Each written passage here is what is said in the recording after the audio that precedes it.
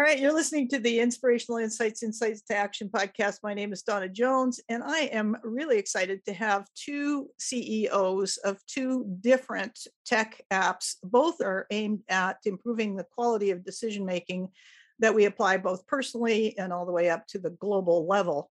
I'm going to let them introduce themselves, but the reason why we're having this conversation is because my hunch is that there's a lot of insights to be gained. Neither one of these two know each other except for the last 2 minutes, and that makes it all the more lovely. Just jump on and explore. So I'm going to turn to Sushant Zaganapur from Sway. I met Sushant when we were going over to the Global Challenges Foundation in Stockholm in 2018, where you won 600,000 USD from that conversation around shifting global governance. Also on the call, we have Kelly Max with Solve. Both are serial entrepreneurs. What I want to do is start with just going into what was the inspiration for what you're doing now and the journey that you've taken. What have you learned so far from what you've been up to? So Sushant, go ahead and start off if you don't mind. Do you have a couple hours? Yeah, this might go on for a long time. Totally. Thanks for 2 more. We need 4 hours. Then. 4 and beers and scotch and all that. Thanks for having me and for doing these discussions. I think it's really helpful to get lessons out to the wider world through this medium. So I founded Sway. Sway is a bottom-up idea management and decision-making platform. It's really meant to help people surface hidden ideas and hidden voices and turn those into organizational change through a bottom-up methodology, through a merit-based methodology. The reason I came up with it was because I lived through the problem myself. I was running a center in Oxford. I had a pretty large budget to manage. I was in charge of strategy and operations. And when it came time to consequential budgeting decisions, annual reviews, a lot of the decisions were pre-made in Palo Alto, where our headquarters of our foundation was. The executives would fly in and we'd have some ceremonial team alignment thing, but effectively 90% of the major decisions were made and we would implement those without much in the way of deliberation, a discussion, a kind of cognitive diversity going into designing those solutions. The first year that this happened, I watched what unfolded and 2 things happened. One, the quality of the outcomes were very poor for the decisions that we'd chosen the strategies that we'd chosen to implement and invest in. And 2, most of our staff felt extremely demoralized through this process. So there I was effectively in charge of this process in some ways, or having some say in it without really a say. And I thought to myself, how could this have been done differently? How could we have re-engineered this to not meet those 2 really bad outcomes, both in terms of performance and in terms of human capital loss? I got obsessed with this idea. This kind of took off in my mind, and I started to combine different methodologies and technologies together to see if we could do something differently. Here we are 3 years later. We have a working platform that is trying to do just that. I'll spare the details of what we've learned and the ups and downs for a little while and just give you a little appetizer for now. And Kelly, you jump in and we can pick up from there. Sure. Thanks. Super interesting. Kelly Max, founder of Solve. Our third name of the company, we started with decision making as the problem and we pivoted a few times. We're a very data-driven company. And it really started, I was running HOF USA and global product innovation for a large German-based talent management and recruiting enterprise software company, family owned. And our lighthouse projects were the Leadership 2020 transformation of Daimler, designing and architecting a new people operating system from performance management, feedback systems, et cetera, like best fit placement. And then the second one was re-architecting and designing Nike's entire recruiting landscape, from career site to talent acquisition strategies, the supporting tools, ATS, TRM, and the way that they interact and integrate within the workforce and within the market. And there was Swisscom also.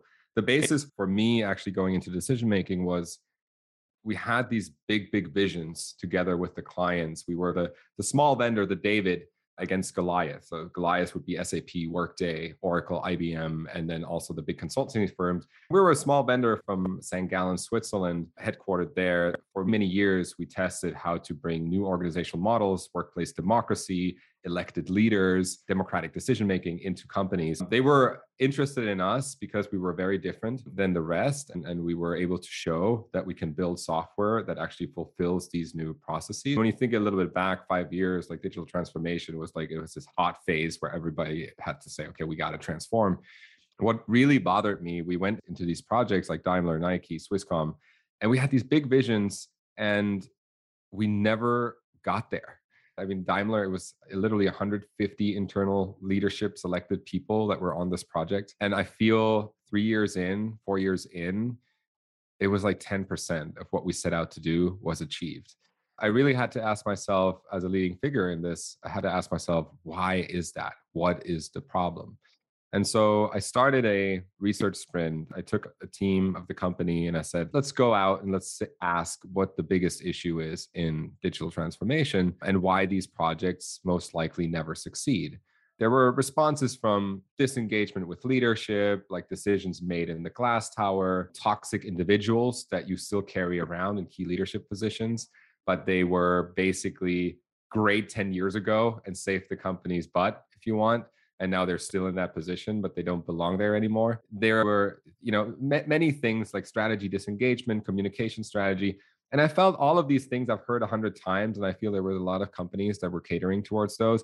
But there were a few trends in these responses that I felt they were interesting. And one was decision making in general. It takes too long. People don't know how to navigate the organization. It's intransparent. We involve the wrong people. We don't involve the right people. And I felt like there's no solution out there. And Sush, I didn't know Sway then or what the state was, but there's no solution out there that really technologically caters to this. Everything that I could find was McKinsey, Harvard, 12-step theoretical programs that again lead to a transformation program. I said, that's nonsense. I said, let's go deep. So I went into decision science, from bias elimination to your structured approach to feedback loops, looking back at the decision after a certain time when you wanted to achieve the outcome, sourcing peer advice, not too much, not too. I basically took the principles, or a quick step in between was I said, hey, board, I'm onto something. We interviewed 50 companies from Facebook to Google to small mom and pop shops and all types of roles. And I think I can see a trend line that there's a huge problem that might not be recognized yet, but that is actually happening and what is actually hindering us from being faster, more productive, more efficient, and more effective. And so I pitched it. The board said, Kelly, we want to focus on the DACH market. I was the CEO in the US. And I said, you know what, guys? It's 7 years later since I started. It's too good. I'm going to do it myself. Interestingly enough, I got heavily funded from my chairman, my CEO, and the company after I left, but they didn't want to fund it in the company. But that's another story. That's the beer story later. But that was the beginning of it all. And so we started going out and applying these principles and say, could we actually make decision-making as easy as browsing Instagram? Could we make decisions and problems transparent amongst peers, source micro advice, like 5 to 10 perspectives, which then creates transparency for everybody knowing what I'm personally working on. On the other side, it allows me to eliminate my bias, and then we populate the decision that's being made based on best practice decision-making with a date that says, please remind me to review that position and that decision and everybody that it affected to review it, and then start creating an intelligence that over time adapts to the very specific organization that it's running in and making suggestions and helping along where the pitfalls are and where the opportunities lie based on that type of organization. I'll leave it there for now. We pivoted. We're now a social platform in the consumer space, and I'll talk about that. But that was my beginning journey into decision-making. And I feel very connected with you, Sush, because everything that you said, I felt internally as well, but I saw it in these massive transformation projects where millions are spent and wasted, and morale is wasted, and cultural efficiency is wasted. Yeah. Wow. Just wow. Donna, you're like, when she connected us, I'm like, how does Clubhouse relate to Sway? Because from what I see on what you're building, it almost seems like a competitor, a nicer, more holistic competitor to Clubhouse. I had no idea what was underneath the tip of this iceberg. I think you should liquidate from Solve and come join Sway. We should seriously have some offline conversations. I think there's an article to write together about the problem you don't know you have. I love that. I'm Maybe if happy you to have to help with partner. that. I'm happy to Yes, help with that. all of us. Yes. Yeah. We just have 2 articles published in Emergence magazine on companies that have completely revised their business Yeah. model. And the other one was Roche Sweden's transformation. Yeah. So that would be a lot of fun, needless to say. And exactly what I was hoping for is happening. So I'm delighted to hear that from you, Sush. So. And speaking of that, I'll do a quick intro into the Emergence magazine, Business Agility magazine. Then we'll go back to Kelly. The Business Agility Institute is dedicated to sharing stories that profile business agility, meaning the freedom, the flexibility, and the resilience to achieve the purpose of a business. Emergence magazine is a premium publication published 4 times a year, including exclusive stories by great thinkers and practitioners worldwide. Head to the businessagility.institute and look for the Emergence magazine.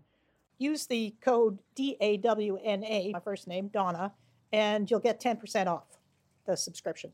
Let me go really quick to the pivot, because I think that actually phrases a problem, that why we actually pivoted, if that's okay, because I think you can build on that. When we started testing, we built an app and it was functioning great. The performance was great. It was alpha. It was not a full beta, but it was alpha. It had the core process. And we actually were able to acquire pilots, actual companies that were starting to use it. We didn't see the engagement that we were thinking we would get. We started looking at the data and we started speaking to the users, and we're like, hey, what's the problem? And they said, really, the core gist of it was, Kelly, your app requires so much forward-thinking culture and transparency. We're not ready to share as transparently within the organization. New work is great on stage at the HR Tech Conference, but really, it's not happening in-house. We still love power. We still love hierarchy. That's my interpretation. But basically, they said the same thing. I said, okay, if we only can get maybe 0.2% of all companies out there because they're really living new work, then there's no business model for us. So I said, well, but in general, you like it. They said, yes, I love the process. And I love the question-based approach, because every problem and challenge or decision starts with a question.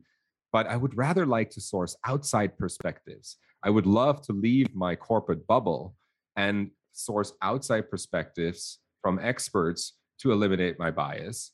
We're like, okay, that's interesting. We rewrote the app slightly and we said, okay, could we tap into people's LinkedIn connections and source match profiles that actually have something to contribute to that specific problem or challenge? Now you get into data privacy and all that stuff in regards to the company or IP information from the company. The interesting thing was that was a win. Now, and this might be helpful for you, Sush, but you might have figured that out already. The other big piece was that we were always too late in the decision-making process, because we called it a decision-making app. And when you think about what we would have to build, we would have to build a platform with 10 plugins into Slack, Teams, email. Like, we would have had to get the starting point of the decision through plugins in the apps that people use in the organizations already. We said, we're probably phrasing this wrong. If we think about what a decision is, it's the end point, not the starting point where the problem arises. It's the end point of a problem-solving journey. So what's the starting point of a problem-solving journey? And it was the question. Somebody has a question, says, how do we do this thing XYZ? We said, how can we get that trigger point and that starting point of a decision-making journey and have a meaningful connection in people's minds, then use Zyder and put the decision proposal into Zyder. That was also a win. Then we got another problem, which was, if we're now sourcing from outside and our customer becomes the individual and not the organization, we're in front of a pivot. Because whenever you change a problem or you change the customer, it's a true pivot. Otherwise, you're iterating on the solution. We have to pivot. And we said, we'll test this heavily. The problem then was, how can I trust that person? Because it was all text-based. There was no voice, video, or anything. It was all text-based. As we tested sourcing outside micro perspectives, people were skeptical about the perspectives that they got where they didn't know the people. So they said, now I have to go back to LinkedIn. I have to research them again. It's not a clean enough solution. Right when Clubhouse came around, end of last year or mid last year, but end of last year, I got aware of what it was. The moment I went on the app, it clicked to me that audio is that format of the future where you can create trust with somebody without vanities and can relate to somebody in a short conversation a lot faster. Long story short, with that, we then said, okay, how do we fit that into people's pocket? How can we help people answer their questions through micro advice, through a conversation? And could we actually scale this so that the entire world can benefit from it? And through many, many more steps. But when we've just found the format, always 15 minutes, we have timed speaker segments. What I do right now, talk a long time, could not happen on Solve because you have timed speaker segments to get equal speaking voice and full diversity on the specific question. We then said, okay, it's a consumer product. We can't make it a decision-making tool. It has to be social. People need to understand what it is, podcasting, because it's recorded, it's transcribed. Everybody can listen to it later. And it basically gives a voice, as you said, to everyone. It gives an opportunity to have a voice in everyone because everybody's an expert for someone in the right context. Now we're becoming a matching platform on top. But that was the pivot and how we got there. And I'm curious what you have to say to the problems we ran into. Oh, my head is just racing. Very interesting pivots. Sounds like quite the journey you guys have gone on. I can relate to that. There are headwinds, I think, that we faced as well. There were very early headwinds, very early friction points that I didn't think technology would solve by any stretch. The technology is ready for enabling a inclusive, participatory, bottom-up philosophy to management or to running an organization. It's that our culture is very much in the way of that. There are some myths and there are some realities of the chaos of engaging or getting involved in something quite participatory. Our political sort of experiments so far have shown that crowds that are full of resentment can act in kind of irrational ways or self-defeating ways with the choices that they make. People see this and they say, how can I trust the average person to make a very smart decision on something quite consequential for our company? Why should I ask the junior people that don't have a voice if these are the types of things that they're going to gripe about? So this is a myth and a reality that I think we need to deal with. Technology alone isn't going to solve that. The way we came across this reality, we were starting to build Sway while I was in Singularity University in Mountain View in 2016. That time was the rise of the mainstreaming of crypto and all the DAOs that were bubbling up, and the first DAO that was created kind of imploded. And most importantly, all the token offerings. There were a couple of really interesting companies that were prepared to bring on, the IPO or ICO, whatever it was called at the time, and distribute decision-making rights to these token holders. And so what did we do? We interviewed 40 of them from our dorm room in Singularity while we were building this tool, asking them like, okay, cool, you're distributing these rights, you're giving people a share of the company. How do those rights translate into decision-making authority on the future strategic roadmap, feature choices, partnership decisions, policy decisions of your company? They're like the most progressive libertarian type of people. They're like, they don't have a say on those things. In fact, many of them don't even want to say. They prefer to delegate those decisions back to us. I saw two things. One, there was a mistrust that this swarm, however culturally and values aligned they were, could co-opt the direction of the organization and move it in some way. That is a natural hesitation of leaders. It's a human reaction and instinct that we need to deal with and learn from. In addition to the mistrust, there was this reliance on representation and not seeing the structural issues that introducing a representative model creates. That for me was like, okay, we have a bigger problem here. It's not a matter of just, here's an app, it'll solve your problems. You have to educate people on what is the problem at the moment and what are the potential benefits of trying this other approach. What we've learned, to make a very long 3-year story of banging our heads up against the wall, pilot after pilot, implementation after implementation, is we thought we had a very elegant solution to this issue. It gave the decision maker sufficient rights and autonomy while providing the user the right set of incentives over and above the existing tools they had to express their idea. We didn't integrate with Slack and make those things easy. We actually made it clunky just to test a lot of our core assumptions. Would people actually go to a separate platform and sign up without SSO? Would they deal with an alpha that doesn't look great? All this sort of stuff to have their voice heard, right? And we found that, in fact, they did. They would do it for intrinsic reasons, not for gamification and other stuff. But where we hit huge roadblocks was two areas. One, when the question being asked was way too broad for there to be a valuable answer resulting from crowdsourcing. You might just say, how might we make the company a better place to work? You're going to get a lot of bullshit. Yeah. If you ask the question, how might we improve NPS from 7 to 9? What are the best ideas? And I only want ideas that could be tested in 60 days. You're going to get a lot more refined solutions from wherever they come from, because people have constraints and boundaries to work within. That was a huge learning for us. The second huge learning was trying to implement this across the whole organization meant that you had to culturally upgrade everybody. That's not how organizations are. There are people inside a company that are very culturally advanced, that run a certain department or team. There are others that are, for lack of a better analogy, stuck in the 1960s and 70s or 80s, who thrive off of hierarchy and their positions of power, heuristics that are hard to shed. And they're not going to get with this program. We've seen the resistance to it in our pilots. The huge pivot on our side was to stop trying to sell directly into enterprise, or onboard the enterprise going through the CEO. We reskinned our platform to be team-based and to allow teams to come on board step by step to create an enterprise experience, but starts with a small team. Initially, our medium of intelligence exchange was a proposal. Everyone writes a proposal and they go through a structured way, and our AI helps them write a better thing, but they have to put their ideas into a proposal.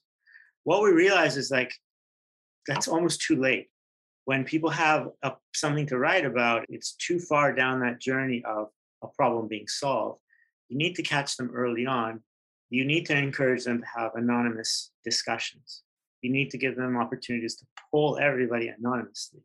You need to let them do brainstorm sessions anonymously. So it added a bunch of layers into the platform that eventually lead to proposals and metrics and a decision-making workflow. All these new features are coming out later in September.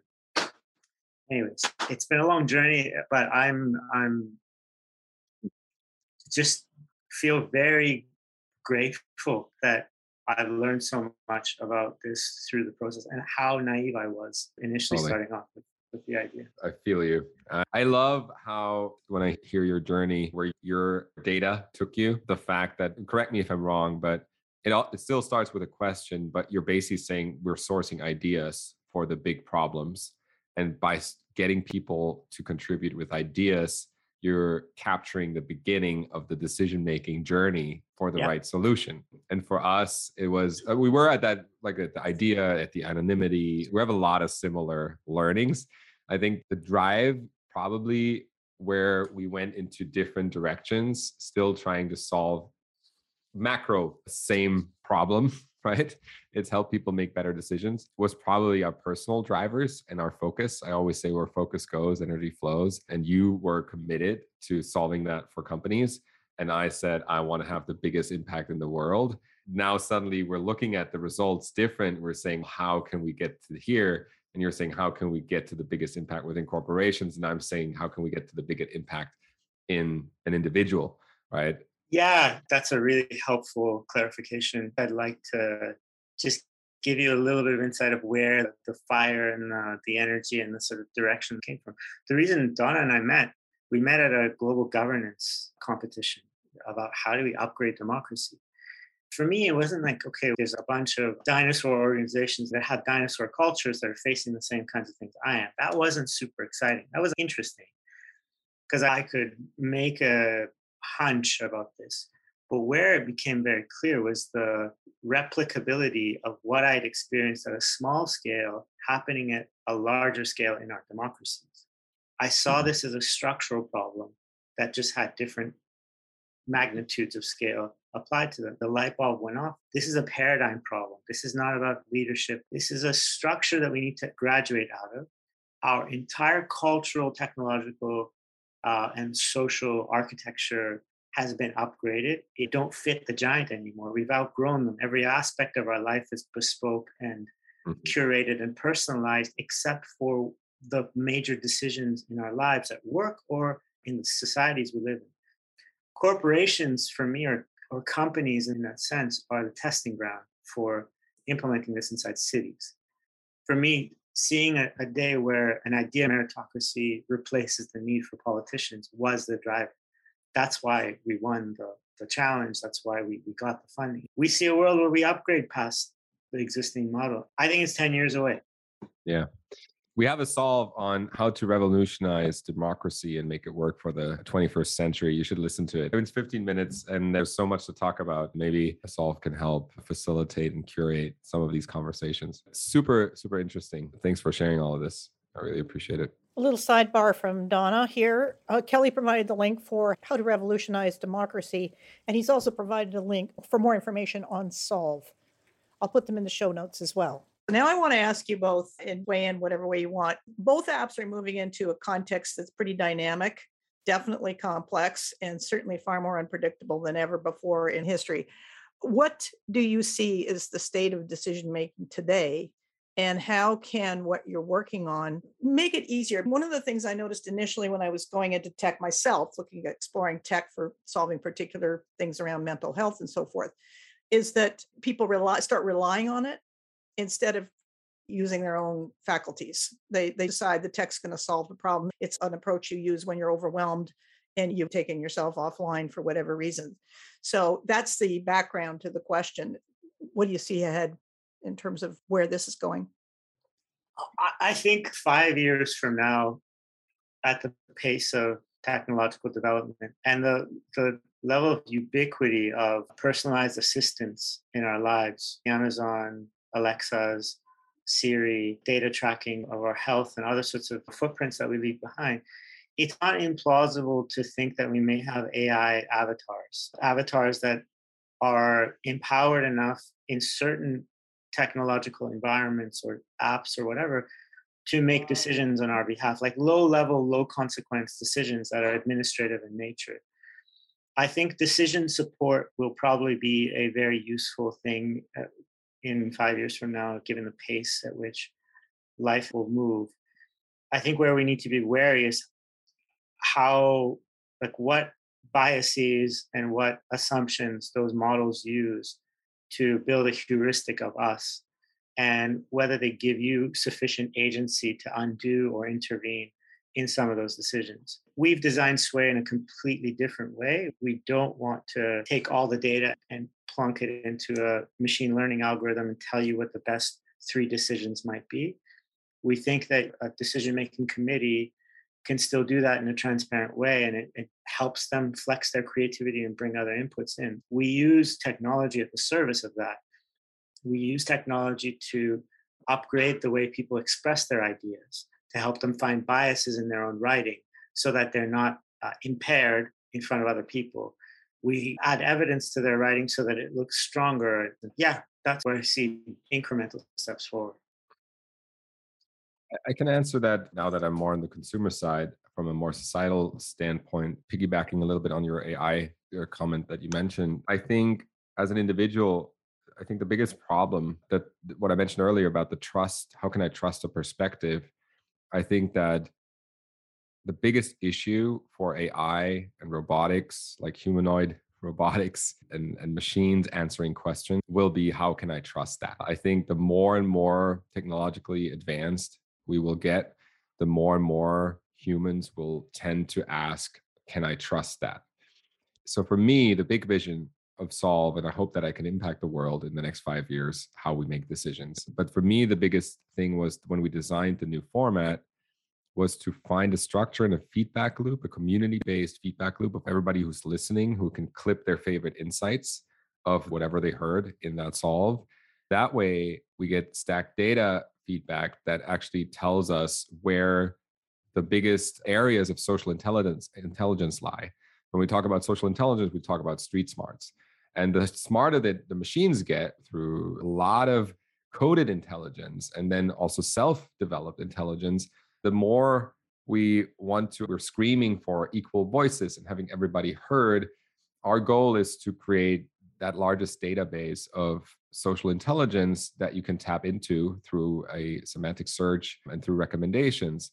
I hope that we get to the point we're fighting hard to capture that data set and then infiltrate and counterbalance AI. If you have AI and you want to check if this is in sync with what humanity would have done, and we use social SQ data, what we call it, use SQ data to counterbalance it, we now have this merger of artificial intelligence and human intelligence actually creating something much bigger. That's where I'm seeing, maybe 5 years is a little early, but 5 to 10 years, I think we'll have a first step. That's where I'm focused on, is actually on the counter side, not because I don't like or don't appreciate AI, but because I think it will come with a lot of problems that is against the human nature. If we can be that force that helps you trust AI more and can be that counterbalance, I think there's a huge opportunity for us and something that people will want to need, and especially take it 100 years from now. I know that's now a far stretch, but what would people have done and said, and how would they have decided in 2021? So let's assume it's 100 years from now. I think being able to tap into human consciousness on a timestamp and find trends and cross-check where we were, not to hinder progress, but to actually to stay more human as we keep becoming more digital. That's where I see and where I want to help shape this world. It's a big goal. I was never afraid of big visions. Yeah, that's where I see this going. And I think where you're working on, Sush, on the corporate level and also the governance level, it's so needed and it's so good. I'm glad that somebody's figured out a better way to solve that specific area and really keep driving that. Going back to the quality of decisions being made in today's world, where do these models fit into the existing status quo?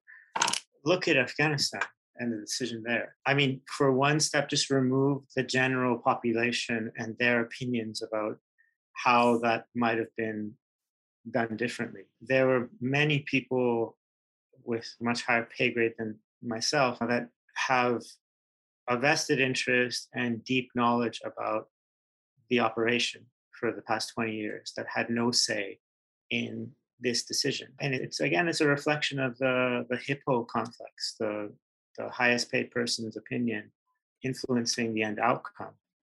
We need efficiency. We're not going to depart ways from that. We can't have a kumbaya democracy for everything, but we need cognitive diversity and alternatives on the same table so that we make the best choices, unless there's some nefarious interests involved. Parking that for a second, saying people have the best interest in mind to make a smart choice. Implementing technologies or systems like Sway inside those really high consequence decisions is a no-brainer for me in today's world. I think that we're going to get to a stage where the volume of scandals and the volume of confused outcomes resulting from these decisions, like lack of understanding of what went into them, will lead people to start looking for alternatives. I hope they start shadowing these decisions online to show what else could have been possible, what crowds could come up with that may appear better than the ones that we've selected from. That's, I think, a near-term reality that I think we can get to. Both of you know that I've been working in the decision-making arena for quite some time now. And when I observed what was going on in Afghanistan, you can pretty much list off all of the biases that were at play. And when you combine it with the work of Theo Dawson on complexity and the level of executive capacity to work with complexity, there's a big gap there, easily known as the complexity gap. These decisions are not simple, and yet often they're treated as if they are. They're extremely complex. There's lots of moving parts, very high stakes decisions. So it requires this very delicate, preferably conscious blend of intuition and data. It also requires an understanding that distributed decision making so that you can benefit from the on the ground intel, because those people know what's going on better than anybody else, they're the ones that actually are fluent with the volatility of the conditions. That's where you can really gain from a distributed approach. The minute you have centralized decision making, you compromise the value and negatively impact what's going on the ground because you can't see it, can't feel it. You can't see it and you can't feel it. So let's look at the intuition side of it, particularly since entrepreneurs rely upon their intuition. We've got a bit of a dependency on data. Where does the instinct for what's next or for what those pivots are made of come from? And where do you see it playing out in combination with the app? I think, to be honest, I think intuition is everything. It's everything and nothing. What I mean by that is people always act from out of their context.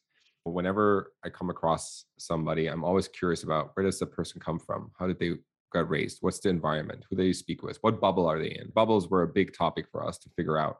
I think intuition is driven by, because it's my subconscious basically speaking to myself and saying, here is something that I know, or here's a feeling that I have that I should go for. I think people don't have the right tools to understand it and to unpack it, and also be okay that if they unpack it and they find that it might be biased, people usually don't say, oh, I'm very biased there. That's not what's happening, right? So what I'm trying to do is try to create an awareness and say, isn't it better to have diverse conversations with a diverse group of people on your challenge, help you to be vulnerable without being vulnerable, because we're putting your focus on the content that you're producing that creates better personal brand for you and better professional brand for you. We're getting people to talk in 15 minutes from all ethnicities and ages and wherever they come from, and start breaking out their bubble in 15 minutes on a very specific problem that everybody has, no matter in which bubble they live, in which age they are. On some of these questions, it's fascinating to see. If we would say, this is your vulnerability platform, or this is your intuition cross-check platform, it wouldn't work. The way that we had to design it, we had to say, hey, in order to get to that conversation, what can we offer the user or the community to say, I'm doing this for what I get out of it, which is personal brand. I get a voice. I feel good, right? I help the world. I'm paying it forward. We can go through all the human needs, from love and connection to contribution. We're firing on all cylinders on these needs. But really, what creates that intuition gut check or that cross check is that conversation. And so, to that question, I think I had intuitions, and that were mostly they're right. I just don't know how to navigate on them. And so what I love about that is Solve offers, and I don't want to do Solve promotions, like the concept of it offers, by you sharing your problem or sharing your challenge or a topic that you're aware of and an expert on, and other people responding to it, you're automatically cross-checking where your intuition is coming from, which at the end ends up in bias. If we can take that away, I think you will be able to trust your intuition faster or change your decision on which way to go. It's almost unfair to say that we're focusing on what can they get out of it to get them to start talking, and to get them to start talking quickly and fast, and not over the course of months and years when change was needed now. That's my response to what that word triggered for me, and how I know we are going about it, and how I think we have to go about it in the current construct.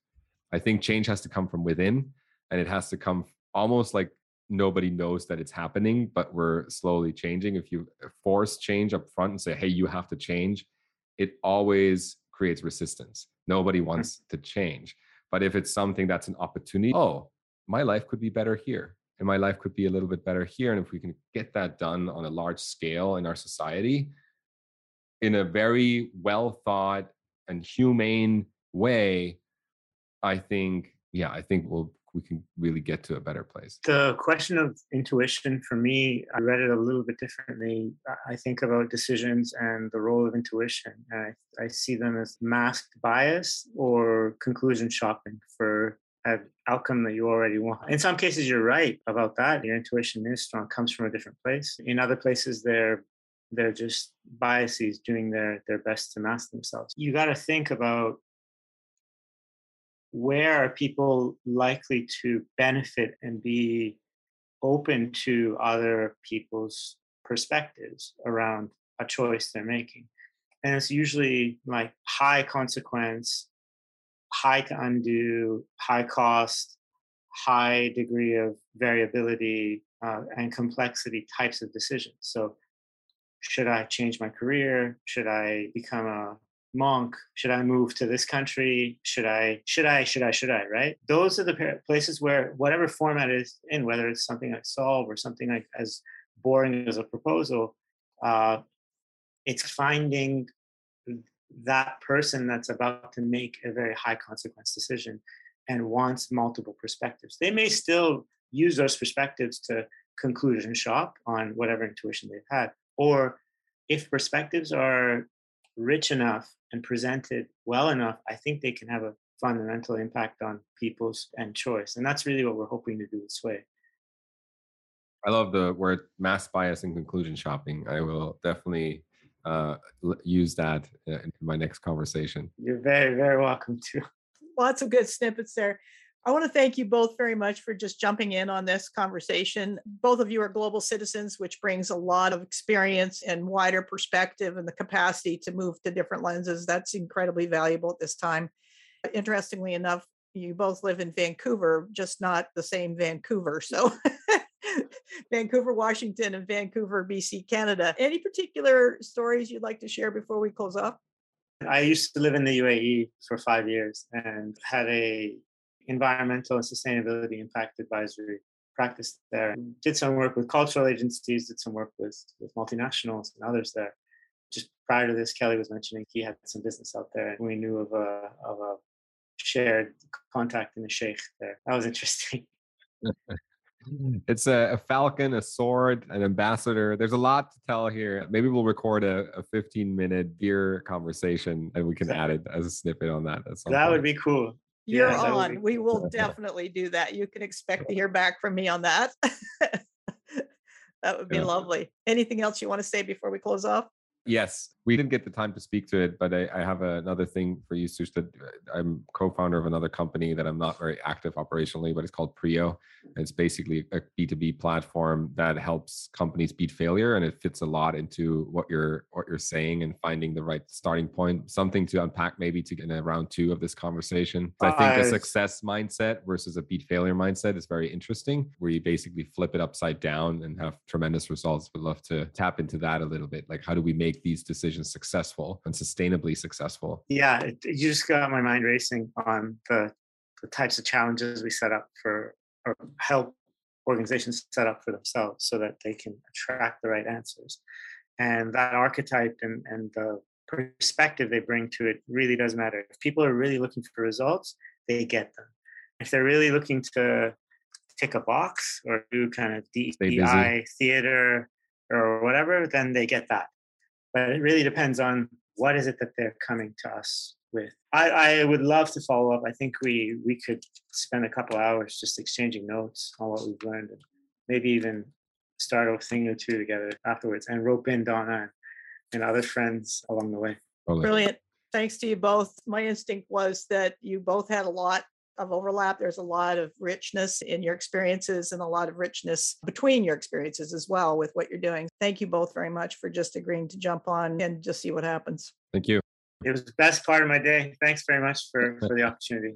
And Kelly, I'll follow up with you after. Sounds good. Decisions made today are often more complex than people fully appreciate. So the opportunity to augment our decision-making process with crowdsourcing, with collective intelligence is perfect timing. I hope we don't take 5 to 10 years to get this figured out, because I think a number of companies will go down because of that. There's a need to adapt not just our thinking, but also our practices and our habits. And decision-making is probably one of the most unconscious habits we have every day. Most people are not aware of when they are making a decision, much less how the context that you're operating in changes how you make the decision. So we have a lot of opportunity here. I hope we take it. I want to thank you very much for listening to this episode. It was a fun experiment. And thanks to both Sushant and Kelly for jumping in. My name is Donna Jones.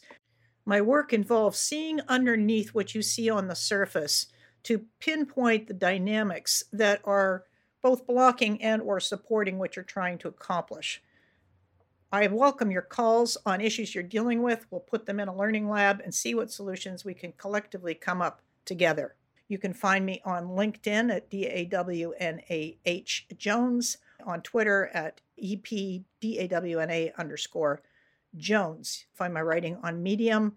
I'm the author of Decision Making for Dummies. I have chapters in a couple of other books, 3 other books, I guess now.